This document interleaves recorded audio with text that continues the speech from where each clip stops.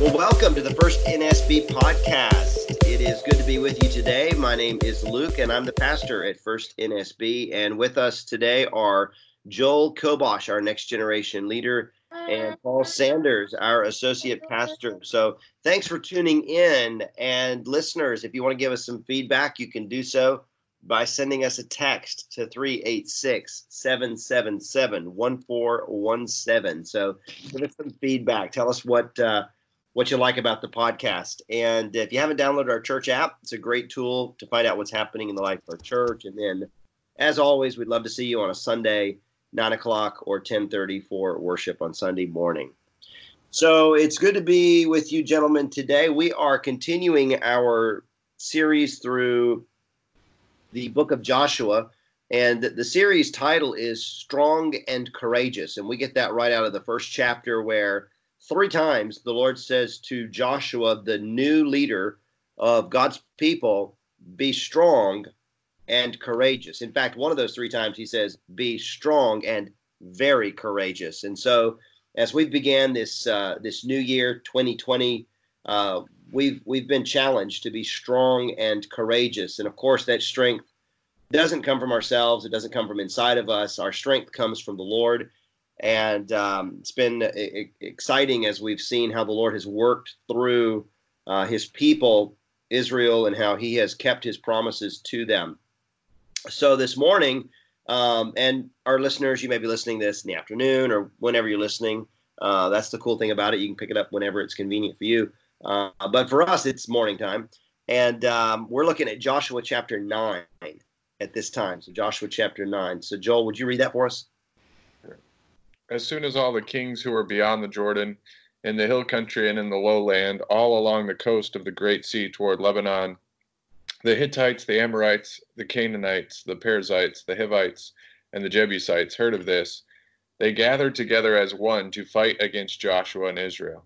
But when the inhabitants of Gibeon heard what Joshua had done to Jericho and to Ai, they on their part acted with cunning and went and made ready provisions and took worn-out sacks for their donkeys, and wineskins, worn out and torn and mended, with worn-out patched sandals on their feet, and worn-out clothes.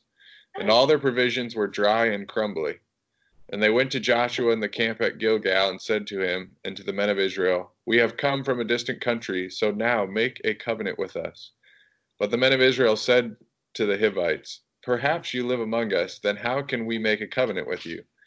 They said to Joshua, we are your servants. And Joshua said to them, who are you, and where do you come from? They said to him, from a very distant country your servants have come, because of the name of the Lord your God. For we have heard a report of him and all that he did in Egypt, and all that he did to the 2 kings of the Amorites who were beyond the Jordan, to Sihon the king of Heshbon, and to Og king of Bashan, who lived in Ashtaroth.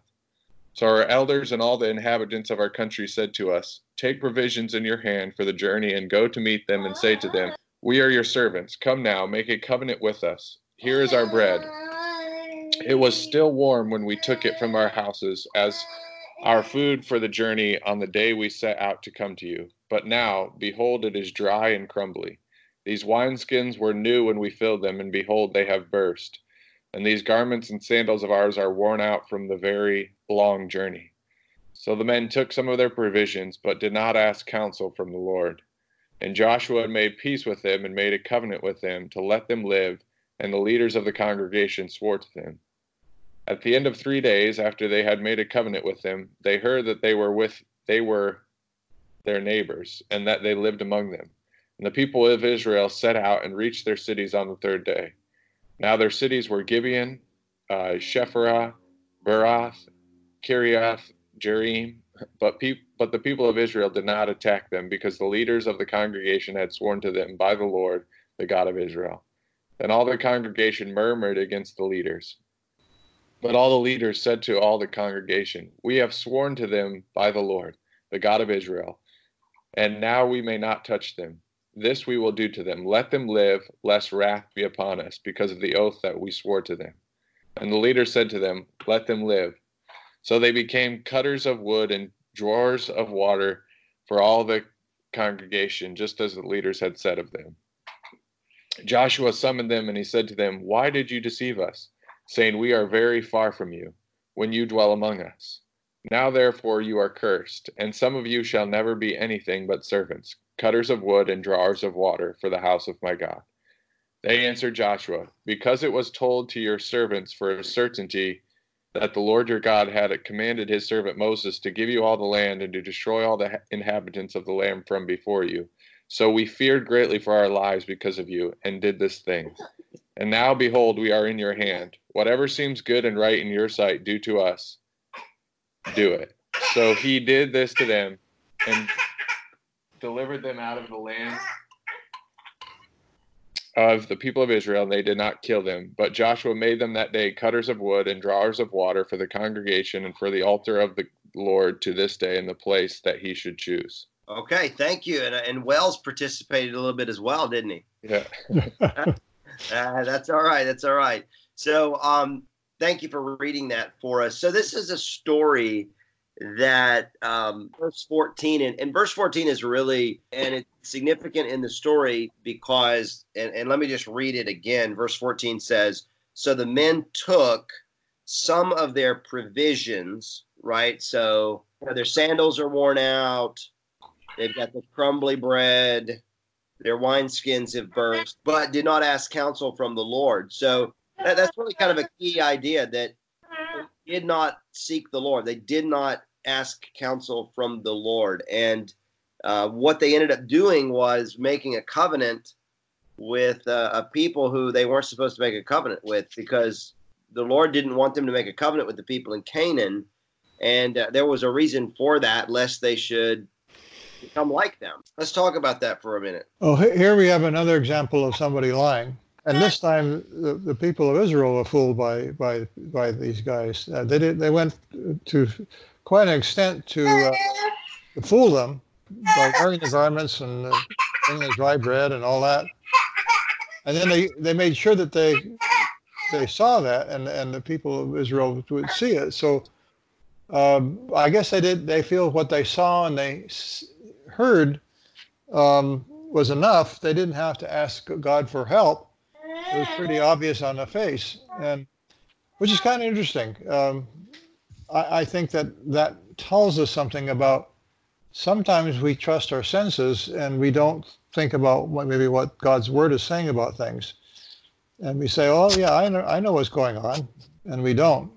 Yeah, and think about this. I mean, can you really blame the people of Gibeon? I mean, they've heard about what Israel's done. In fact, they even mention it at verse 9.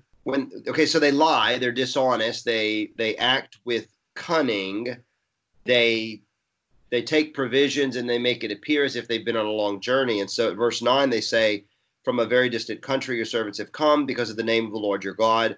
For we have heard a report of him and all that he did in Egypt and all that he did to the two kings of the Amorites who were beyond the Jordan, to Sihon the king of Heshbon and to Og king of Bashan who lived in Ashtaroth. Now, that's the same thing that Rahab had said, right? Rahab had revealed the fact that the people of Jericho had heard about what the Lord had done for his people. I think she specifically identified what happened at the Red Sea. So that was back in Egypt. And then she also mentioned these two Amorite kings, Sihon and Og. Well, so the people of Gibeon, they're privy to this information. They have this revelation or this information that the Lord God had acted on their behalf in Egypt and had acted on their behalf against these two Amorite kings. And so if you're a person if you're one of these Gibeonites, I mean, they're really acting in their own best interest, because they're like, hey, I don't want to be like Jericho. I don't want to be like Ai. I don't want to be wiped off the map. So, they're essentially lying. I mean, would you say that they're lying to essentially save their necks? Well, very much so. Yeah. But the other thing that I find fascinating is that they acknowledge that, I mean, they truly believe that God's going to do this. And they say why they believe God is going to do this. Now, God did these things to, and Joel, wouldn't you say that? God did these things so that people of the earth would know that he was God. And I guess it sounds like these people believed it. Right, yeah. I mean, certainly it seems like that. It's just, it makes me wonder if there was a proper way to go about it, or if they were just, it seems like there was, or were they just doomed, from the get-go? It's an interesting. Well, we know that in the chapter before this that there were sojourners already. When they call sojourners, that means they were foreigners, right? It means they weren't children of Israel. They were already traveling with them. So they know and we know Rahab for sure was one of them, right? So evidently God allowed this to happen, and the children of Israel allowed it to happen. I wonder how these sojourners decided to take along. It's just interesting to me. It's a part of the children of Israel that we don't understand. Of course, we are foreigners to Israel, right? We're called Gentiles. So we're in that class of foreigners, Gentiles, that God has welcomed into his community. Kind of an interesting little note here in the ESV Study Bible. The note for right here on this 14th verse about the fact that they didn't ask counsel from the Lord. Whoever authored this little footnote, what would have happened if the Lord had revealed the Gibeonites' deception to Israel? In chapter 10, all of a sudden, God allows Israel to come to the defense of Gibeon and wipes out the people. And he also, the one place in the Bible where it talks about God stood the sun still, right? And it says, no, God never did it for anybody else but for Joshua, and he did it for Gibeon. They went to war to save Gibeon. So to me, the two chapters are tied together, and a marvelous miracle happened there. You're talking about the sun standing still, right? I mean, isn't that a marvelous thing? It's absolutely, it defies all science. We know our Earth is hurtling through space at, I don't know how many thousands of miles an hour, 20,000 miles, I don't know what it is. And the way it works is that as it's hurtling through space, it turns, and as it turns, the Earth stopped turning. Something happened. Well, if the Earth stopped turning, it's like it's going to fall out of the orbit. Yeah. I think that's what happens. So it's absolutely, you can't explain it. Yeah, it's fascinating. I mean, yeah, and I need to look at it more closely to see, because I mean, certainly, yeah. Once the kind of some of the other Canaanite kings, when they find out about what Gibeon has done, they want to go to war with them. Well, now Israel, they're going to come to their defense because they've made a covenant with them. So yeah, it's fascinating how this works. And that this time Joshua spoke to the Lord, right? Where's that at? 10:12. Yeah, 10:12. At that time, Joshua spoke to the Lord in the day when the Lord gave the Amorites over to the sons of Israel, and he said to. And chapter 8, the Lord talks to Joshua, "Do not fear them, for I give them into your hands." So to God told him, go defend Gibeon. Yeah. So this was something I started to read, and then we got off of it, but it was the little ESV footnote, which I think is kind of interesting on this. It's the little footnote on verse 14. It says, "What would have happened if the Lord had revealed the Gibeonites' deception to Israel?" I mean, obviously, it's a speculative question because that's not what happened. This, of course, remains an open question, though Gibeon may have been spared on the basis of their acknowledgement of the Lord. It is kind of interesting because you think like Rahab did not lie to the spies. Rahab lied to the king of Jericho. And of course, the writer of Hebrews tells us, and also James uses her as an example of faith. So the writer of Hebrews says, by faith, Rahab, I guess he says like she hid the spies or something like that. And James uses her in James 2 as an example of faith, a working faith. So she lied not to the Israelite spies, but she lied to the king of Jericho. Well, here, the Gibeonites, they lie to the people of Israel. But in both cases, Rahab and the Gibeonites, they had heard about what the Lord God had done for Israel. And in both cases, they're really acting in their best interest, right? I mean, they clearly, I mean, Rahab clearly believed that God was going to give Jericho over to his people, and it looks as if the Gibeonites, they think, hey, it's bad news for us. We gotta protect ourselves, and so they lied. They said, hey, make a covenant with us. So it is fascinating to look at this, and I mean, obviously God's in control of all of these little circumstances, but it is an interesting to see how this develops. Yeah, and as I say, I think you want to move on to chapter 10 because we realize that Gibeon is actually it says it's a major city, it's a great city, and they had fighting men, and so that's why the 5 kings decided to go against them, and yet the Gibeon didn't try to defend themselves on their own. They asked for help from God, essentially, when they asked for help from Joshua, right? Yeah. So it sounds like the Gibeonites were part of Israel for many, many years. It maybe, I don't know how long they lasted, where they were essentially slaves to the temple, to the tabernacle. But it says some of them were, not all of them were, but some of them always had to, I guess, take care of the drawing of the water and the wood for the altars. And even then, that's a religious rite where only people of Israel are allowed to go into the temple areas. Yeah, and you look at this, I mean, so what happens is that you've got war between, so you got verse 3 of chapter 10, Adonai-Zedek, king of Jerusalem, sent to Hoham, king of Hebron, to Piram, king of Jarmuth, Japhia, king of Lachish, Debir, king of Eglon, saying, come up to me and help me, and let us strike Gibeon, for it has made peace with Joshua with the people of Israel. Right? So these kings go up against Gibeon. Well, verse 6, the men of Gibeon send to Joshua, like, hey, we need help.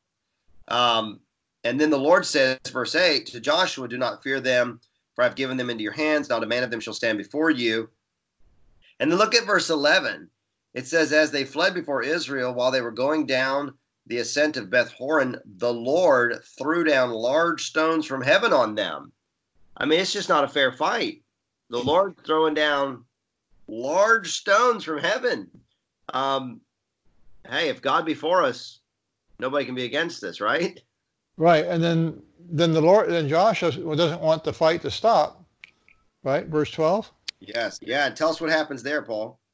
Well, at that time, Joshua spoke to the Lord in the day when the Lord gave the Amorites over to the sons of Israel. And he said in the sight of Israel, sun, stand still at Gibeon, and moon in the valley of Ajalon. And the sun stood still, and the moon stopped until the nation took vengeance on their enemies. Is this not written in the book of Joshua? The sun stopped in the midst of heaven and did not hurry to set for about a whole day.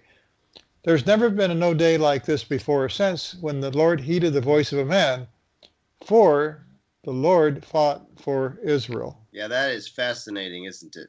And it just seems like throughout reading all these chapters, that's the focal point, that the Lord Jehovah is fighting these battles, that is in control, is leading, and then when they failed to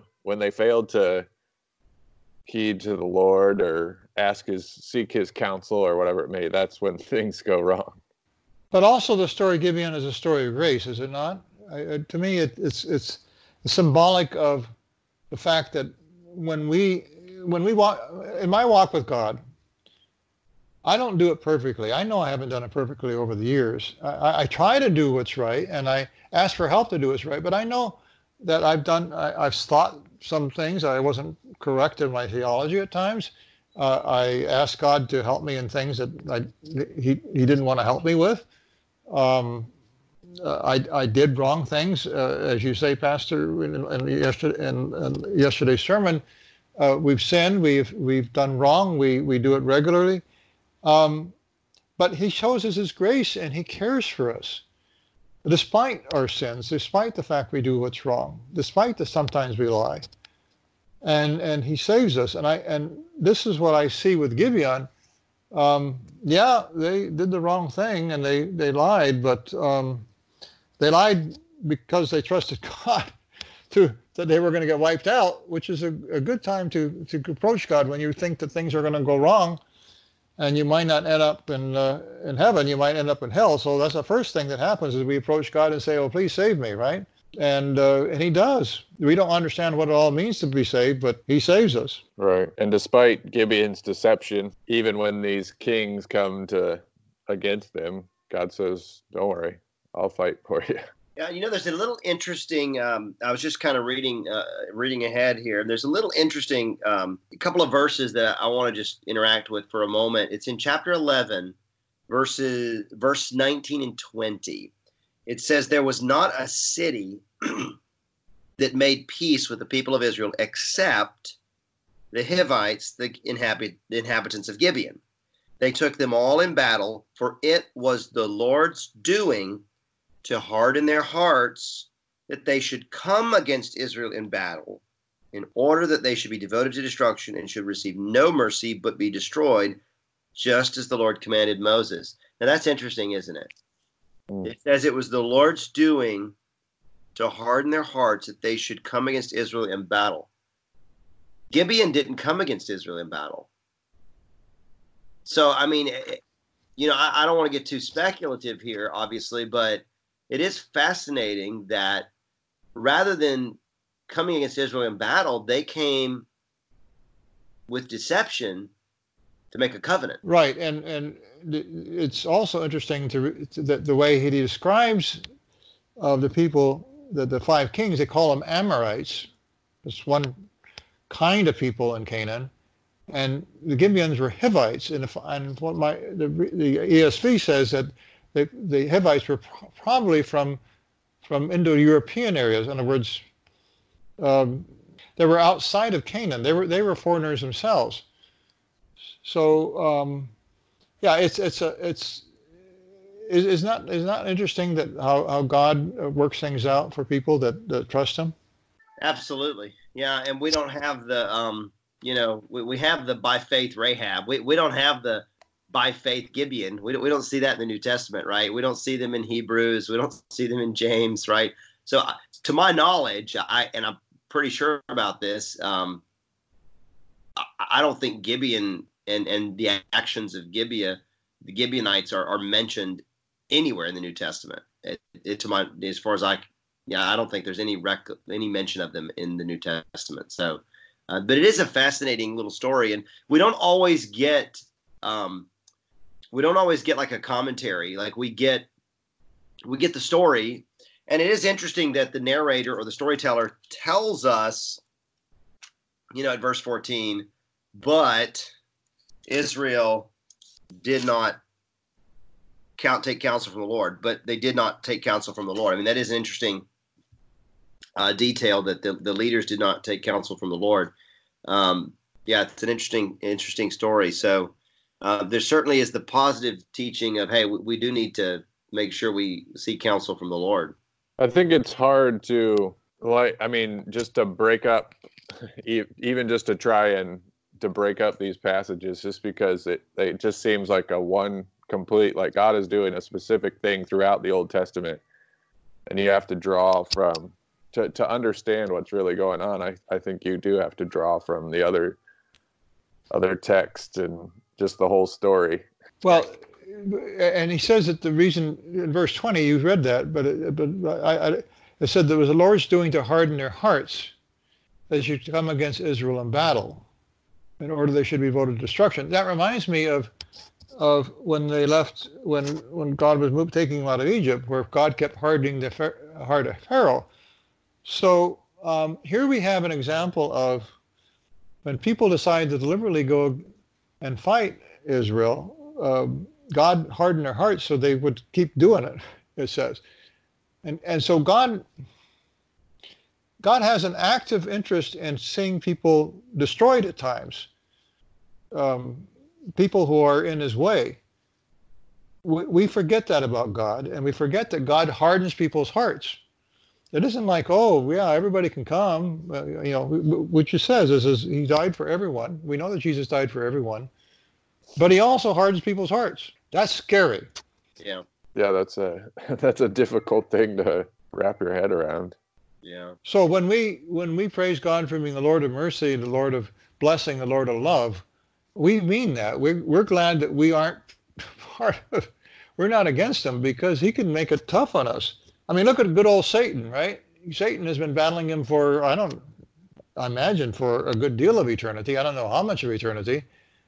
Well, you'd think Satan would give up after a while, but God doesn't let him do it. He doesn't let him give up. There's no mercy for Satan, is there? Well, what we read that he's thrown into the lake of fire. Yeah, when we like, even with the story that we looked at before with the story of Achan, Achan did wrong, no doubt, right? He took goods that had been devoted to the Lord, and he coveted them, and he hid them in his own belongings. And so, he clearly acted wrongly, and he certainly deserved the judgment that he received. And I realize that some sin has greater consequences than other. Ultimately all sin, ultimately the wages of sin is death. Like, we know that the wages of sin is death. But there's some sins which have more devastating consequences than others, right? Like, sins of thought are not going to have the same kind of a consequence of actually carrying out those thoughts, right?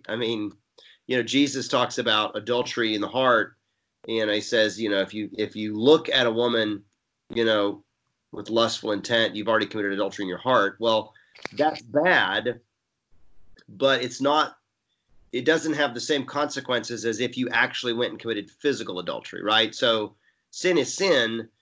Some sins have greater consequences than other sins, but you look at that and it's like, I wasn't a part of the nation of Israel, and I wasn't there in Jericho, and I didn't take any of the devoted things. So I didn't do what Achan did, but I've sinned in a whole lot of other ways. And, if I got exactly what I deserved, it'd be hell.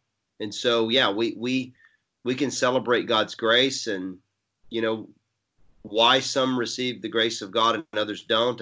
These are some tough theological or thorny theological questions, and they can make us uncomfortable.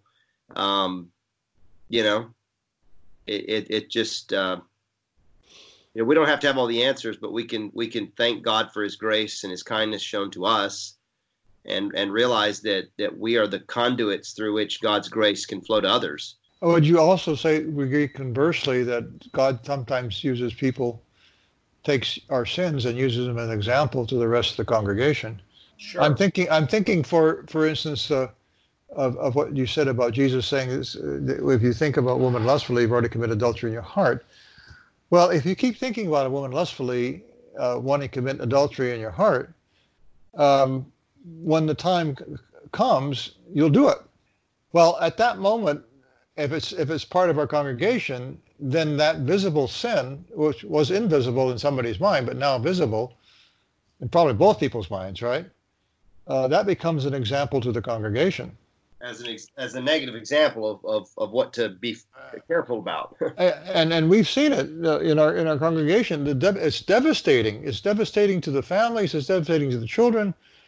It's devastating. And this is not to try to make people feel bad who are divorced, because a good 50% of marriages end in divorce, including in the church.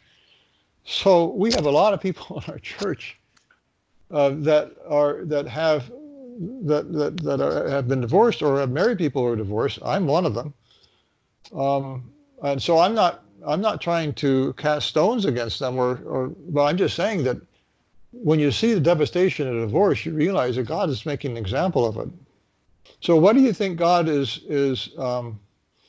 trying to have us do as a congregation based on these passages in this coming year? What is the challenge for us in the year, would you say? How about you, Joel? Well, I think there's a lesson to be learned about who God is. I think that's the Old Testament. Sometimes we forget about the Old Testament God, and the fact that he was, and not, I say the Old Testament God just because of passages like Joshua, where he is just destroying countries or making the sun stand still or parting the Red Sea, and all these miracles that we read of. And it makes God out to be he's powerful, in control. He's not just a good guy or something. And sometimes I think our culture, we downplay. And I don't know if it's because we're distant from this, but I know even in my own mind sometimes we downplay who God is a little bit. And it seems like this passage is certainly just a reminder that God is a big God, a powerful God. He's in control. He works through creation, through people. So I think that's certainly a lesson to be learned and challenged with. And just there seems to be like an element of his holiness too, that it was no, even just the purification laws and all that, when it shows God's holiness, and that you didn't just show up, or you didn't just continue living in your sin and expect to have a relationship with God. No, God's a holy God that can't have anything to do with sin. Right. He had children of Israel live this out for thousands of years, from all we can tell, the purification and following these rules. And we know that the sacrifices that they did pointed to Jesus being sacrificed on the cross, but also the purification and the festivals and the worship that they were admonished to do and they were told they had to do points us to what we need to do as well, does it not? I mean, that's why we read the Old Testament, because it gives us the background that what Jesus was talking from when he talks about that we need to live a life of purity and holiness and not in hypocrisy, but in truly repentant of our sins and truly asking God for help to live our lives. Yeah, I agree. I was just thinking that it is important that we recognize that it points us to Jesus, because it tells us the miracle of when we think of who God is, we see who God is, and then we recognize that he became man, he became human. And why did he do that? He did it for us. And it just sheds light on that miracle that God became man. But yeah, then also that part of that Jesus didn't come to abolish the law or change the law. No, he came to fulfill the law and to help us understand it and give us power to live it. And it's part of it is, just it's something to wrestle with, this idea of the fact that they didn't seek counsel from the Lord. And yet,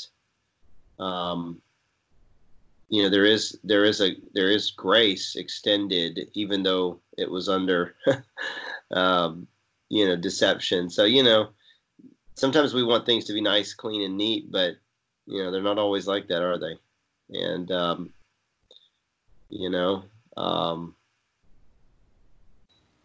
don't know. I don't want to be too speculative or anything, but I guess, I look at my own self. It's like, if I was in their situation, would I lie to protect myself and my family?